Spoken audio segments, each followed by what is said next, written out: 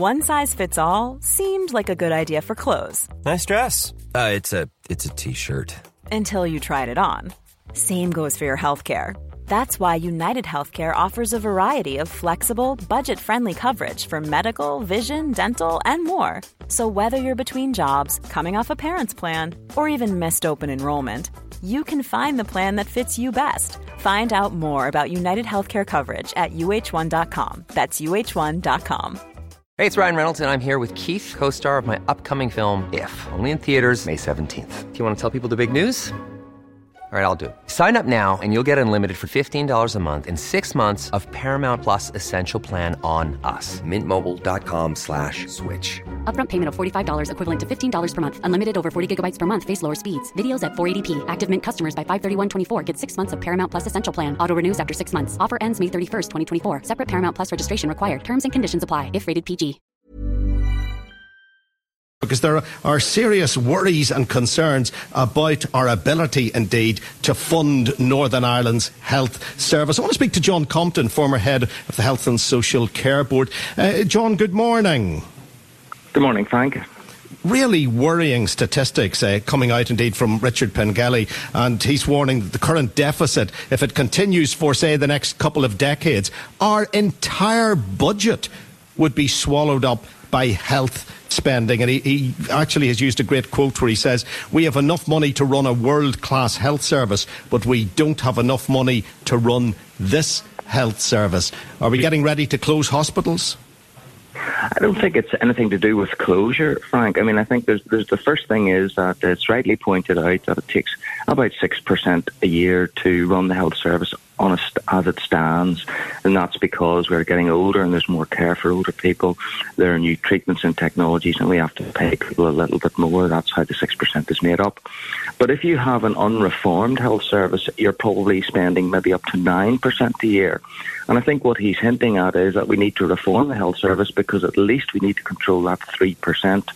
Now, even if we did do that and did all of that and controlled the 3%, we still will have the conundrum and the challenge of how to raise this 6%, because that's not going to go away.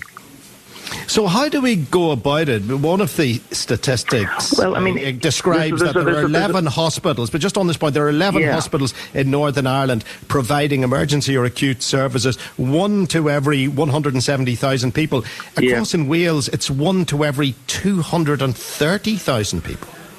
Yes, that's correct. That information is correct. But I don't think you should ever link reforming hospitals with money. I mean, money will probably be a byproduct. But the real reason to reform hospitals and the real reason to see them change is it's about better quality of care. I mean, we had the recent anniversary of the PCI service, when you get stents for heart attacks.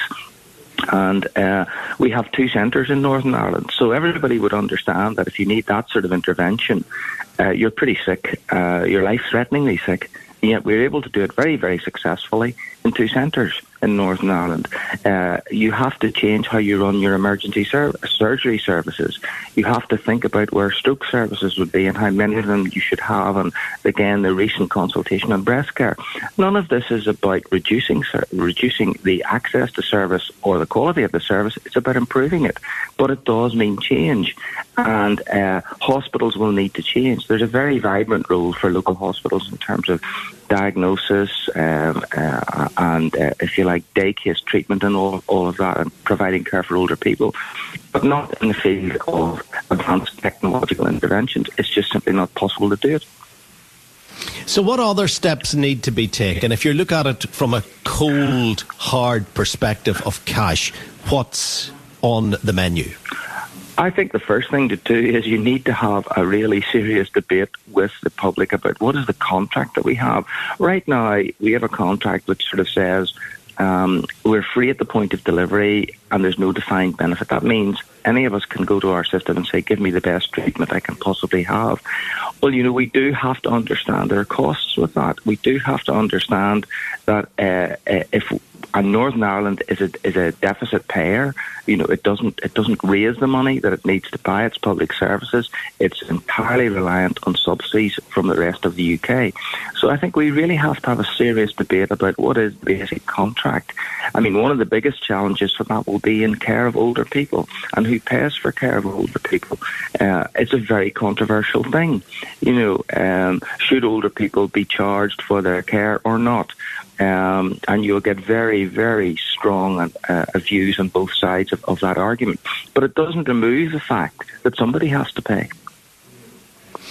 If older people are going to have to pay for their own care, they're going to feel really robbed, aren't they, considering how much they paid into the system on the way through their healthy years? Well, yes, you see, in our health system, the truth of the matter is that people who pay tax to the health system, by and large, don't use it. So the biggest consumers of people using our health system are those who are younger and those who are older. Those in midlife who are at work, do use the health system. Of course they do, but they don't use it in terms of large scale. Fortunately, we live in a society where most people now enjoy reasonable health during, if you like, the long middle part of one's life, as far as that is concerned. So we are left with this conundrum as to how to pay for these things. And, it is at one level complicated, at another level quite simple. Either the individual pays for their care or their grandkids pay for their care. There isn't any other choice. That's how it is. And I think we have to have a debate about how we do that and what people think is the right thing to do. And can we have a debate while we haven't got politicians? Can we have a debate while we haven't got government? We've had that many reports into the health service. We could nearly run a football team on some of the names that have come to the fore, report after report. Will any of them actually be implemented? Well, I think the big difficulty with, and I know this only too well from my own background, the big difficulty with any of this is that you will get a proposition to say we want to change and we want to modernise our health service, and everybody will agree. And immediately that change expresses itself in some way locally, you get controversy, challenge, and often court action. We do have to get to a point as a society where we have to agree that we need to implement reform and change. Because if we don't, all we will see is the gradual erosion of the standard of health and social care that we have and we have access to. And, it's like all things in life, you can drift into that sort of unpleasant, difficult place, and it's very hard to get back out of it. So it is very important that we have an active debate. And of course, critical in that is, we just need a storm up, working and functioning, because political leadership in the middle of all of this is absolutely critical. And finally, John, can we make health non-political? People have tried that in the past. Can we get to a position where parties aren't tearing each other apart over it?